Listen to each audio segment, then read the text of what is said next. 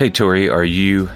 Why am I even asking this? You've been listening to Christmas music for a while now. You're an early listener, aren't you? Some years I don't even stop listening. It's just those playlists make their way in. But I would say I start consistently listening to Christmas music around September.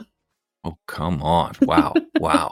But you know what? Here's the thing. I was talking with someone earlier this week, and they were saying this year, for all sorts of reasons, the what we didn't get to celebrate last year. There's this longing this year, and I think he said, "I think this is going to be the revenge of the Christmas party year. All those parties that you couldn't have last year, people are going to have these parties because we're just longing for community and celebration and joy." And I love that. I love that. But in the midst of all of that, I'm really excited about our guest. I think Pete's one of those people that really is inviting us to prepare our hearts for Christmas. I think this is just a timely topic that we're talking about today with our guest, Pete Greig. Absolutely. And Christmas, yes, it's so fun, and Christmas music and jingle bells and all the things, but that's not the meaning. That's not the reason for the season, as they say. So Pete does a great job of incorporating these personal anecdotes about how do I make Advent, the season of Advent. First of all, what is that, and what am I supposed to do with it? And then why this year is it maybe more important than ever? Pete is one of those people that I think has helped a bunch of us maybe expand our thoughts on prayer in particular. For those of you who don't know, Pete is, and I love this description, of course, he's a best-selling author, but he is a bewildered instigator of the 24/7 prayer movement, which by now has reached more than half of the nations on earth. I was in a conversation with someone here locally this past week who said, yeah, I just tapped into Pete's materials after all these years, and it's still stirring up thoughts and ideas about prayer. He's the senior pastor of Emmaus Road Church in England. He's an ambassador for the NGO Tear Fund, if you're familiar with them.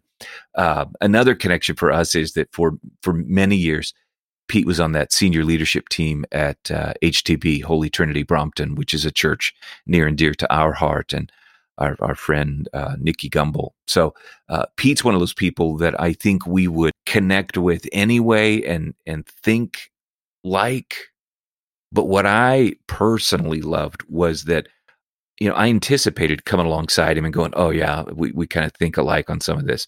But man, he stretched me. When it comes to prayer and when it comes to just the intentionality of it, and you were saying something about just creating space for the Holy Spirit.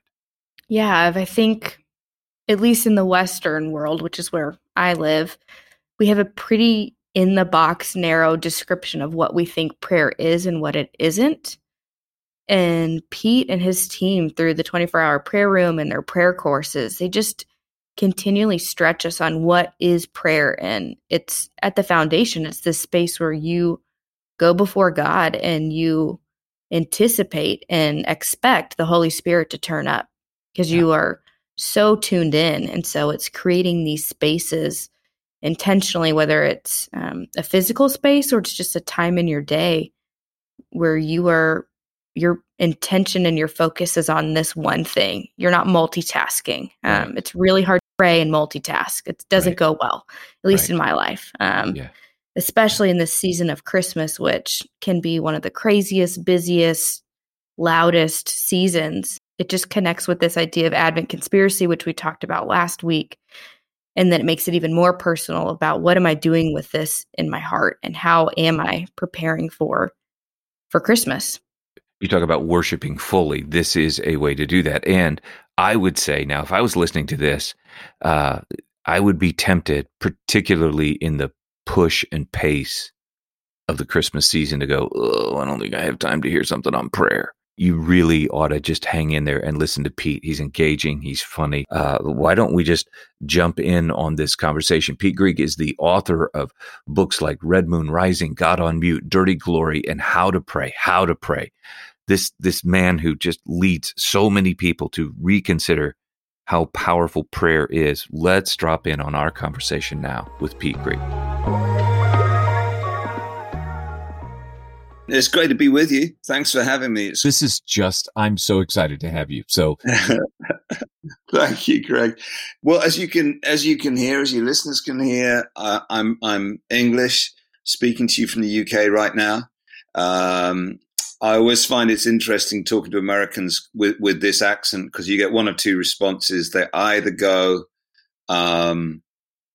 you sound intelligent, which really isn't the case, or they say there's something sinister about you and I don't know what it is. And that's the answer to that is Greg, is Disney. Like, because every time Disney wants to voice an evil character, they use my accent, which is just outrageous. Well, okay. So, but I have to stop you for a second. Yeah. So yeah. I love that. I think it's on YouTube where someone just begins to explain all of the different accents within the UK, like we have here stateside. And so how would you, because I'm not very good, I can tell them apart and I know a few of them, but how would you describe your accent to other folks from the UK? Mine would be, they'd probably call it a home counties, southeast of England, London accent. My mum's Scottish, so she has a Scottish accent, but I grew up in the southeast of England. So the crazy thing here, Greg, is you can drive, I'm not exaggerating, for 1 hour and have a completely different accent. Whereas when I lived in the States, you have to drive quite a bit more than that for the accent to shift. So it's kind of, you could fit the UK, probably into Texas or something, but there's just incredible diversity, and we can read each other pretty well according to which accent a person has.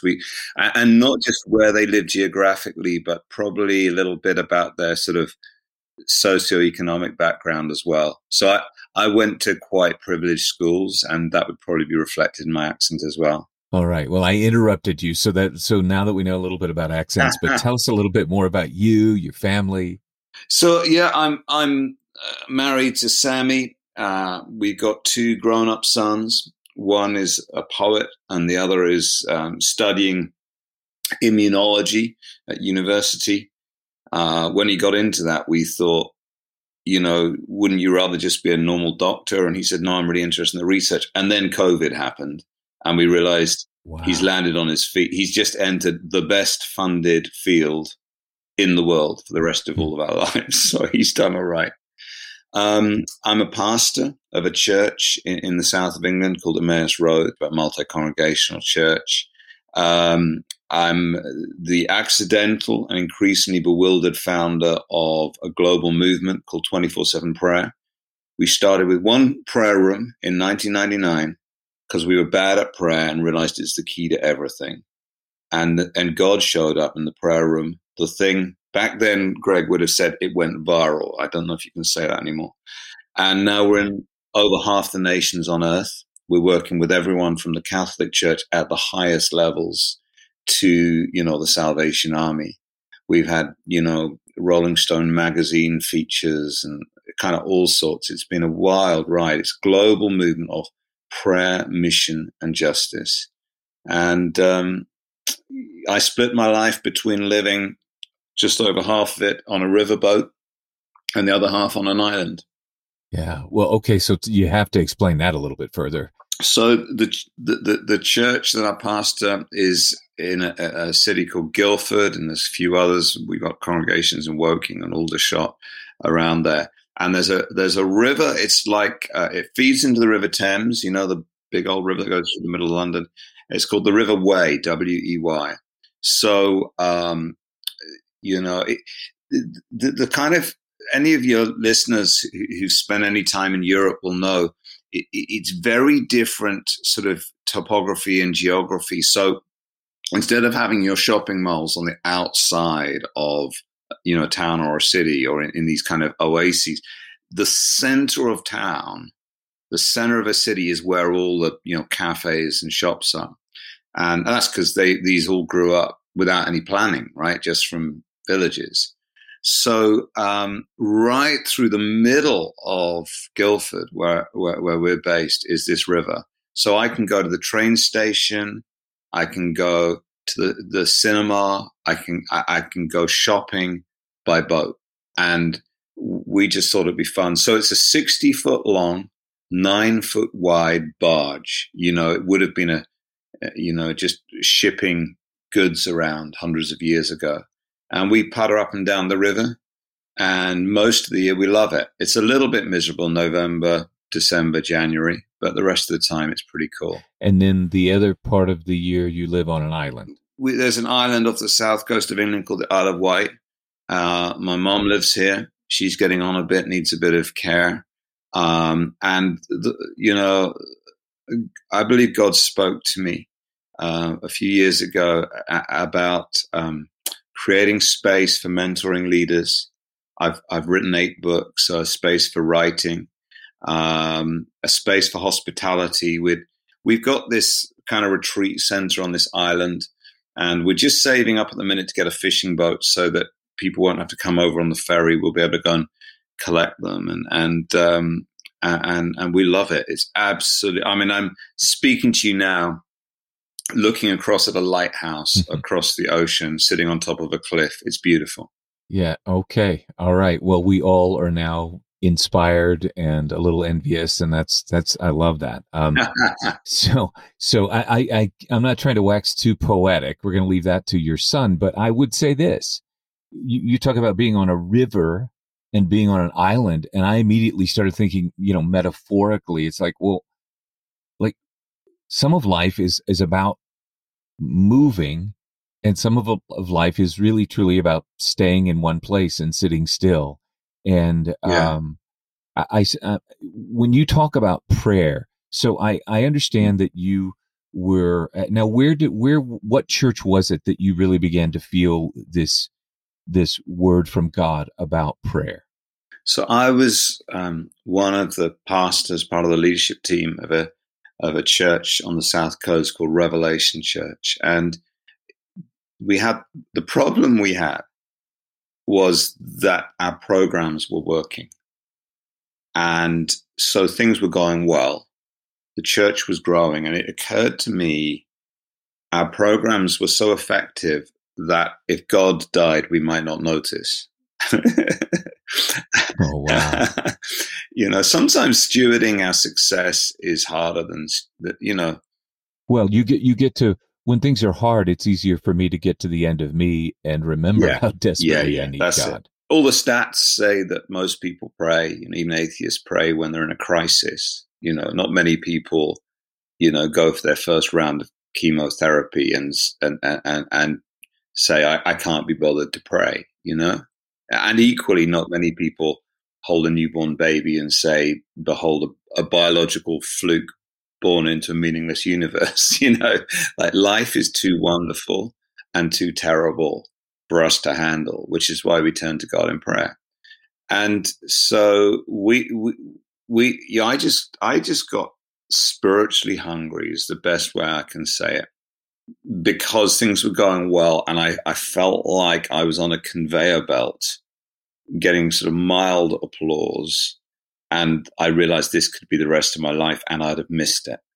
I'd have somehow missed it because, we were just weak on spirituality. We're weak on depth. We're weak on prayer. So we started the first prayer room just because we were bad at prayer and realized we needed to work out how to do it. St. Augustine said, "Thou hast put salt on our lips that we might thirst for thee." And I think there was just a lot of salt on my lips. I just got thirsty. So, that was 5th of September, 1999. We started praying. But it was a prayer room. And so when you say that, and different people, some of our listeners will be familiar with that or have an idea or an image of that, accurate or no. And then other people are saying, well, what are you talking about, prayer room? Can you explain that? So because we're now in thousands of locations, they can look anything from, a 16th century chapel through to, the back room of a pub. we've had prayer rooms everywhere. We had a prayer room in a brewery in Missouri. We had a prayer room on a ship. We've had prayer rooms all over. But I guess a normal one, if there is such a thing, would be a space that is decked out to help people articulate their heart cries to God and to hear him without it being boring. And so we're trying to utilize the five senses. One of my favorite little things, often in prayer rooms, there'll be a cross in the corner, say, and, there'll be a paper shredder at the bottom of it. And, you just encourage to come and write down your sins, all the crap you need to get rid of, and shred it at the foot of the cross. It's just, and the great thing about this is you can bring a 6-year-old in and they enjoy it. It seems to me that if kids find it boring, you're missing something. So often the prayer spaces will be pretty, creative, and we make space for people to obviously pray conventionally, with words and the Bible, but also, dance their prayers, drum their prayers, paint their prayers, and so on. I don't see how you can limit something as ephemeral and eternal as prayer to mere words. If prayer is us interacting with the eternal, transcendent God of the universe, then how could prayer fit into a box? I believe that there are some places, my forebears here in the UK, the Celtic saints, would talk about thin places where the veil between heaven and earth is somehow less. And I think we've all experienced that, spaces that make you want to whisper, spaces that God seems somehow not necessarily more present, but more evidently present, and where prayer is easier. And one of the things we've discovered through 21 years of nonstop prayer is that when you pray sort of consistently in a place, something cumulative happens. And even people who don't believe in the existence of God will often step into those places and say, oh, like I can feel something here. What is that? So we talked a lot, I think, particularly in, the sort of Protestant end of Christianity about, how God's Holy Spirit can fill a person. But I think what we're learning is that the Holy Spirit can also fill a place. And I think that's a little bit to do with sacred space. And we need it. Our world needs it. Thomas Merton, when he abandoned the New York literary scene, during the Vietnam War, and he retreated to a monastery, he said, I've been wondering what just held the world together, what stopped the world just fragmenting, atomizing. And he said, I believe it's the centrifugal power of praying people. So we need sacred spaces at the heart of a very broken world, I believe. So let's lean into the brokenness of this world after the last 18 or so months, 2 years, let's say, and everything our world has faced. What's different about the conversations surrounding this idea of prayer? You've mentioned more than once that there are those who will, and I agree, I've seen it, I've talked with people who will tell me they don't even know that there is a God, but they do cry out in those moments of crisis. What are you seeing both with, let's call them believers, and those who are not yet believing or who are skeptics? What have you noticed about the conversation around prayer in these last couple of years? Well, all the research shows that there's been an absolutely massive turning to prayer since the pandemic began. I mean, in the UK alone, it's estimated in the early days of the pandemic, 3 million people turned to prayer who wouldn't normally be praying. So, and we see that around the world. I mean, in the 24/7 prayer movement, we've had our busiest year ever. Demand for our resources has gone through the roof. So, and that's not rocket science. It's pretty obvious that suddenly everyone goes, oh, the things I thought I could put my faith in are not as certain as I thought. Life suddenly feels very fragile. And I need to ask the fundamental questions. I mean, Greg, you and I have a mutual friend, Nicky Gumbel, the pioneer of Alpha, which, millions and millions of people, I don't know, 29 million or something, have done this course, which is just exploring the basics of what the 2.4 billion Christians in the world believe. He would say that almost everybody coming on Alpha in his church in London right now is because of the pandemic.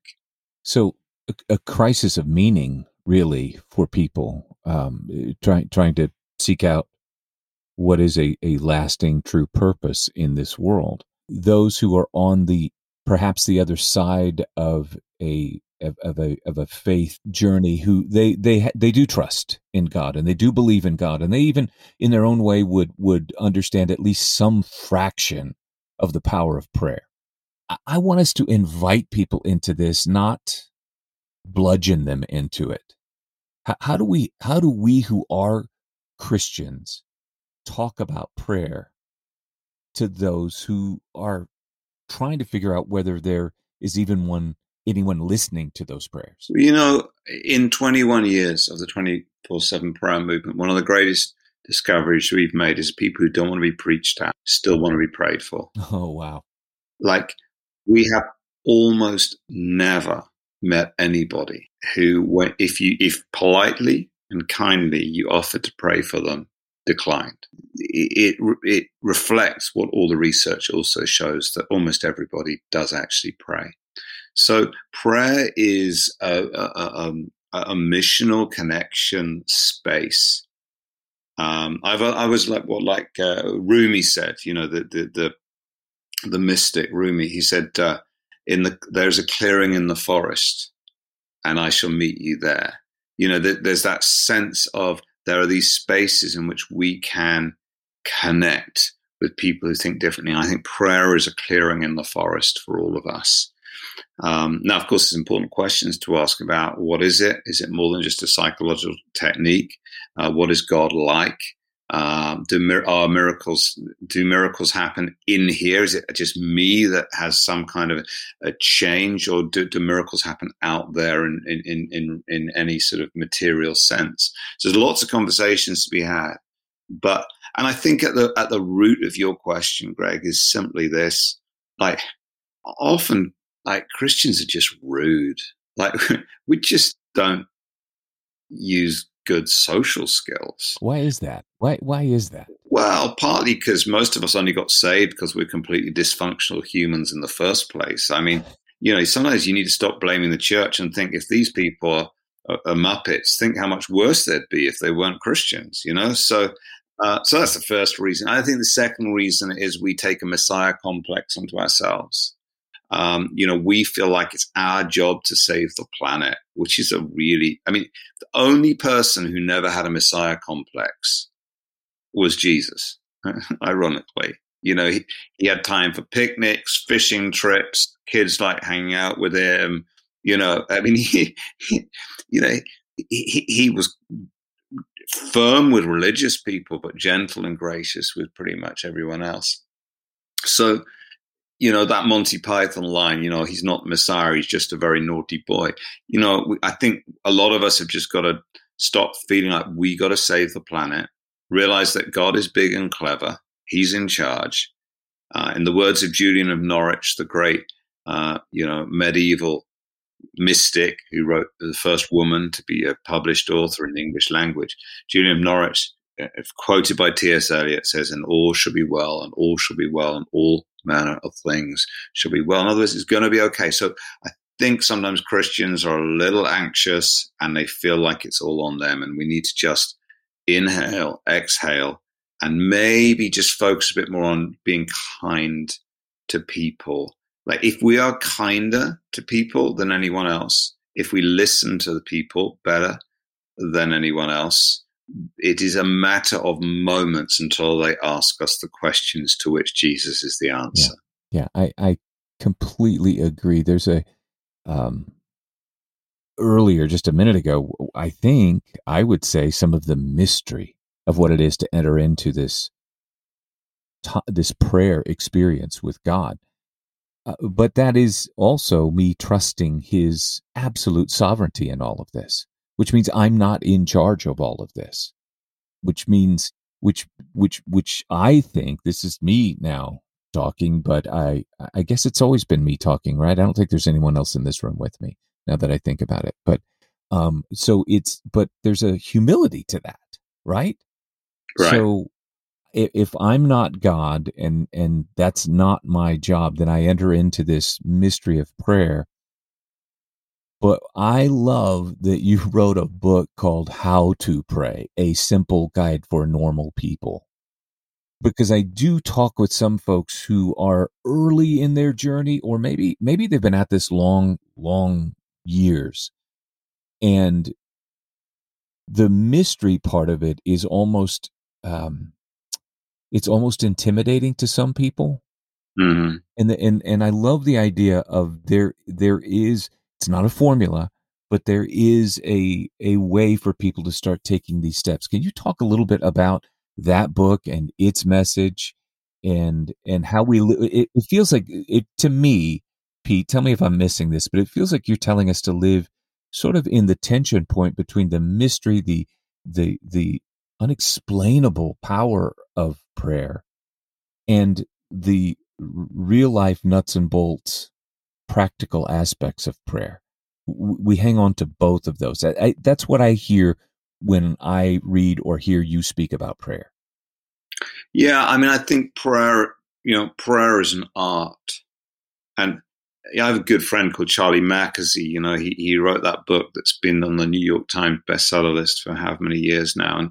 And I remember he was sitting in my living room staring at a particular piece of art that I quite liked. And he said, the trouble with that is the guy is being really creative, but he just never learned to draw well. And it really surprised me. I thought we were supposed to think that all art was good and valid, but he's like, no. If you look at, say, an early Picasso, right? Picasso noses and ears all over the place. Yeah. Picasso knew how to draw, and Charlie's point was that's just hard work. You just got to learn the skill. You just got to do the hours, and then you can express and create any which way you want. And I think sometimes, with prayer, what we don't realize is there are certain things we can just learn that will help us, that will set us up for life, for the most important moments of life. And I think that's great news. That's not intimidating. That's like, what a completely gift. Agree. Yes.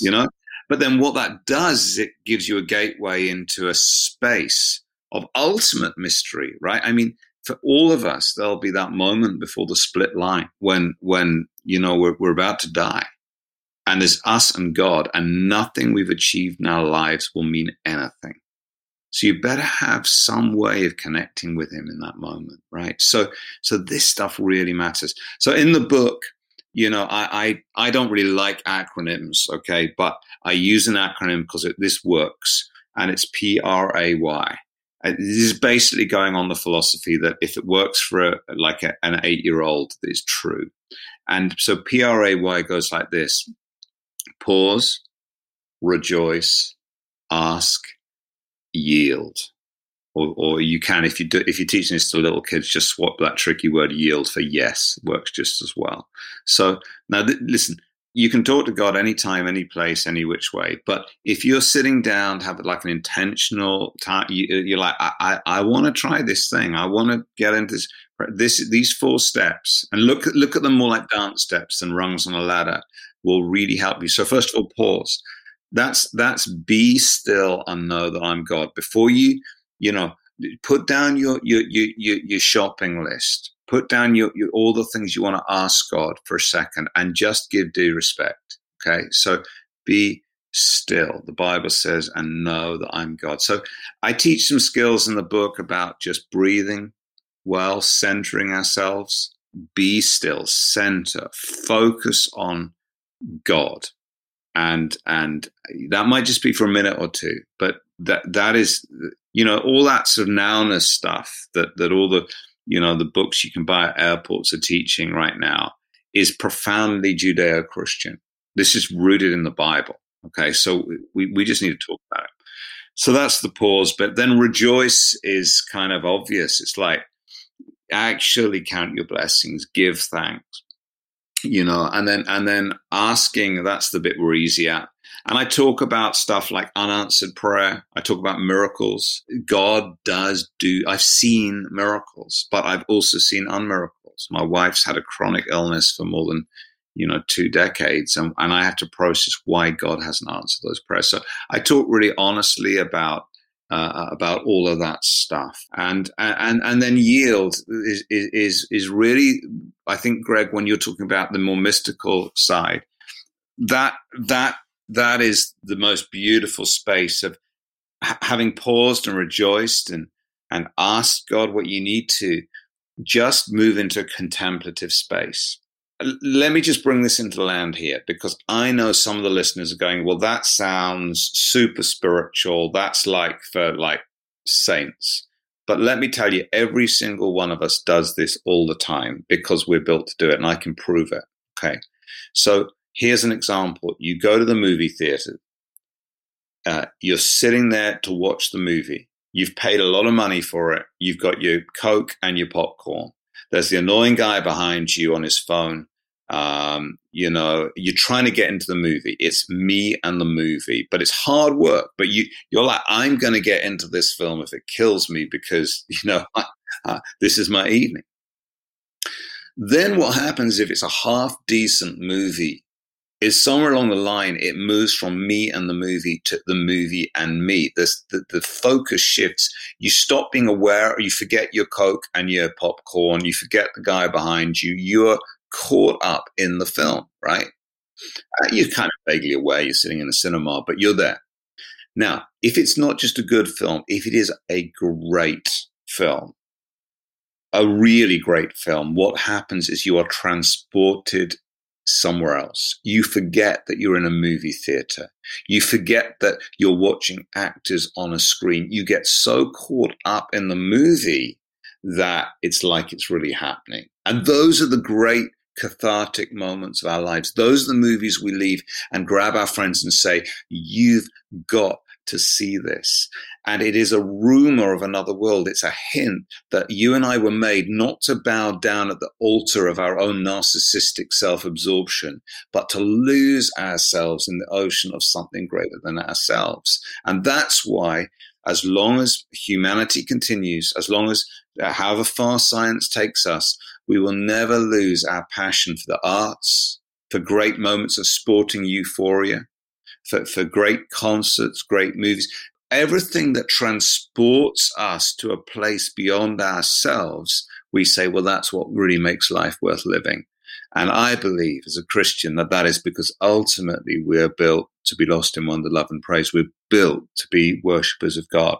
Well, and to me, what's so encouraging about what you're saying is that you prefaced it all by talking, I think you said, if an 8-year-old can begin to understand this, then we can understand this, which to me then shifts just a little bit, because I think, are you not working on, or I think you've just announced that there's a kid's version of this book that is right? Yeah, we just literally today. You've been hot on social media today, Greg. Yeah, literally today. I spent today editing a kid's version of this book of How to Pray, Simple Guide for Normal People. So it's a new series. The first in the series was my friend Bear Grylls, and that was Soul Fuel for Young Explorers. And the second is going to be my book, which is How to Pray for Young Explorers. So we've had such fun, cartoons, little quotes, fun facts, little real life stories. It's been awesome. And a lot of people, it's going to come out sometime next year, but even just from what I put on social today, a lot of people saying can't wait for that. So that's exciting. Oh, I think it's great. I've talked with those folks that NavPress has published my last 2 books. And so I'm well aware of Bear Grylls, his book, and then your book coming out, and I just love this idea of being able to equip young world changers. Let's not wait. And to me, this idea of talking to them about even unanswered prayer. I mean, of course, I haven't seen your book yet, but the idea of helping a younger person to begin to navigate and to wrestle with these questions, I think it's just so important to begin to prepare them for this earlier rather than later, because it's not if it's going to come up, it's when it's going to come up.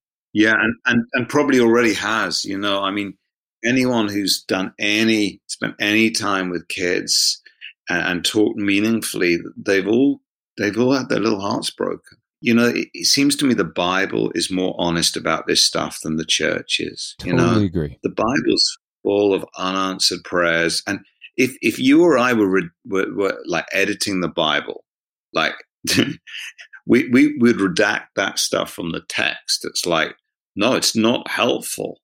It's not good salesmanship. That's what we would do. We would say, this doesn't fit in the marketing plan at all. Totally. And you turn up at church and it's like, how are you? Oh, I'm great. I'm always great. It's like, and you analyze the lyrics and the songs we sing. This is getting better, by the way. I've been banging on about this for a few years. Where is the lament? And various people have started to write some really good songs of lament, which is great for the church. But we have to change the culture. We have to change the culture. Where the church is meant to be a hospital for broken people. It's not meant to be a museum for, relics, and it's certainly not meant to be like a Disney show. The church should be the place where people can be more honest, more real about anything else, because you don't get into this Christianity thing without passing the first hurdle of admitting that you've messed up, that your life is broken. Every time we take communion, we admit this stuff. Yes, so let's try and be a bit more real. And I think with kids, we owe it to them to say, do you know what? Sometimes horrible things happen that we don't understand, but it's still possible to trust God even when you don't fully understand. This episode is being released during the Advent season, and for me personally, that's something that I have felt a call and a weight to help people to know how to find God and to experience the whole spectrum of the Advent story and the gift and the hope. How to do that in the midst of a world that is complicated and distracting. And could you talk to us about what role prayer would have in this season of preparing our hearts for Christmas and the Advent? Well, I mean, prayer doesn't have a role. Prayer is the lead player. I mean, this is a season of waiting, anticipating, and preparation. Now, all three of those words are prayer words, right? And so, as we get our hearts ready for the coming of Christ at Christmas, but also, of course, Advent is also preparing for the return of Christ. That's theologically, historically, equally a part of this season. So prayer is us, preparing our hearts. As I said earlier, learning to be still. Man, this is one of the busiest times of the year. Let's learn how to pause and be still.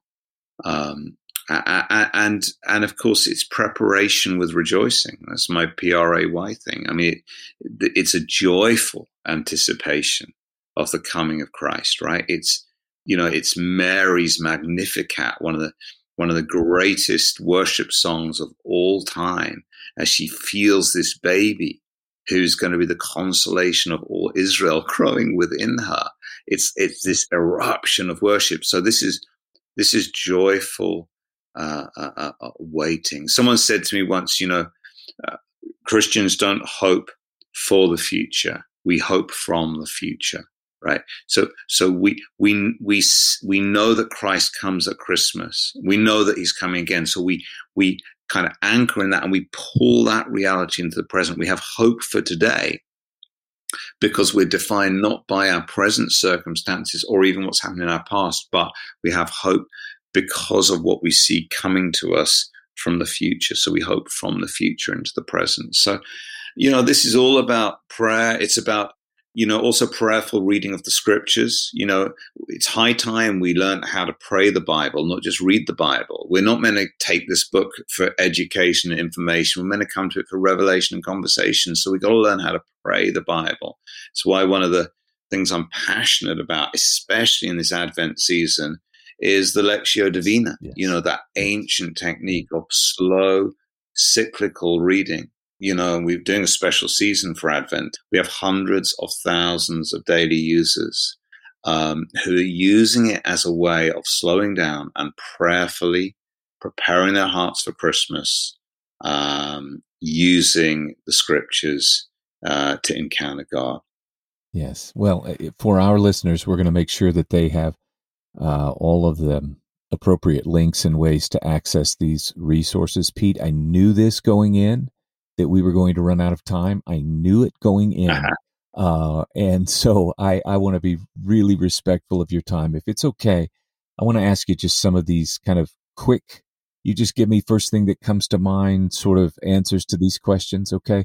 So we want to give a shout out to a person, an organization, an artist that is doing great things in the world that perhaps we don't know about. And so we're calling it a Way to Go award. We don't have any money that we can give them. We don't even have any hardware, but who are you nominating for a Way to Go award? Okay, so I'm going to nominate a brilliant nonprofit called Tearfund. Sure. The website is tearfundusa.org, TEARFUND. Tearfund are addressing the injustices of this world, but with such intelligence, partnering with the local church as their distribution network. So they're incredibly efficient, and I'm an ambassador for them. I'm proud to do that because they just do a fantastic work. Yes, that's great. That's great. Here are the one questions. It's a godzillion and one. Here's the and one. One person that has made a lasting impact on your life. Oh, my uncle Michael, who prayed for me every day of my life. Until the day that he died in a climbing accident when I was in my 20s. I will never know how much I owe to that quiet, shy man who struggled with depression, who so faithfully invested into my account over all those years. Wow. Okay. What's one thing you're loving these days that we should check out? It's Advent, and whatever Over the Rhine is doing, I know this is a badly kept secret, but I mean, their track Blood Oranges, oh my goodness. So if you want to get into the Christmas mood, just Google Over the Rhine and you're going to be there. Yes, I love them. Okay. All right. And this is a loaded question, and we've been talking about it all episode long, but what's one way that you're connecting with God these days? Definitely this thing of Lectio Divina, learning to pray the Bible. Just read. Don't try and read so much. Just read a little bit. Read until a word or a phrase kind of jumps out at you, and then linger with it and chew on it and circle it and use your imagination around it and turn it into conversation with God. It might sound simple, but it is transformational. Beautiful. What's one lesson you wish you could have learned sooner? Oh, I think that kindness eats intensity for breakfast. Please say that one more time. Kindness eats intensity for breakfast. Like when I was younger, I thought intensity was this great thing, but intensity is not a fruit of the Holy Spirit. Joy is. Like we need to chill out, but kindness is better than beauty. Kindness is better than wealth. A person who is kind truly changes the world. Thank you for that. What's one trait you had as a kid growing up that you still have today? Oh, I get fascinated by anything. Okay. like, Greg, if we were sitting down after this having a coffee and it turned out that you were into, you know, I don't know, a certain kind of insect, and you had a collection of these insects, I would get absolutely obsessed. I would become fascinated because I just get really into what people are into. So I kind of adopt stuff, music and hobbies and passions and trivia everywhere I go, and I like that because I think kids are good at learning and being full of wonder, Yes. and I really hope that I never lose that. Yes. Okay, last question. And again, thank you so much for just sharing your heart and your vision with us. But what's one way that you're moving into this next year with hope? Well, I think that 2022, you know, has to be the year that we finally come out the other side of, you know, the worst of this pandemic, that we've learned some lessons, that we might be a bit kinder to the planet, that we might value friends and family more, might appreciate Christmas this year more than ever without some of the restrictions we had over the last two, and ultimately and most importantly, that we might ask eternal questions to which the birth of Jesus Christ is the most beautiful, loving, and hope-filled answer. This has just been rich, and I just appreciate you. I appreciate your leadership, your words, your vision, your writings, your heart, Pete. Thank you one more time for just being with us and causing us to consider these eternal things in a way that we can actually live them out in this real world. So just cheers, friend. I'm just so grateful. Thank you, Greg. Thanks for having me. Happy Christmas. Thanks for listening to A Godzillion and One podcast. Subscribe, share this episode with a friend, and head over to gregholder.com for the show notes. And as always, stop and notice this week the shockingly and seemingly endless ways to connect with each other, this world, and the God who made it all. We'll see you next time.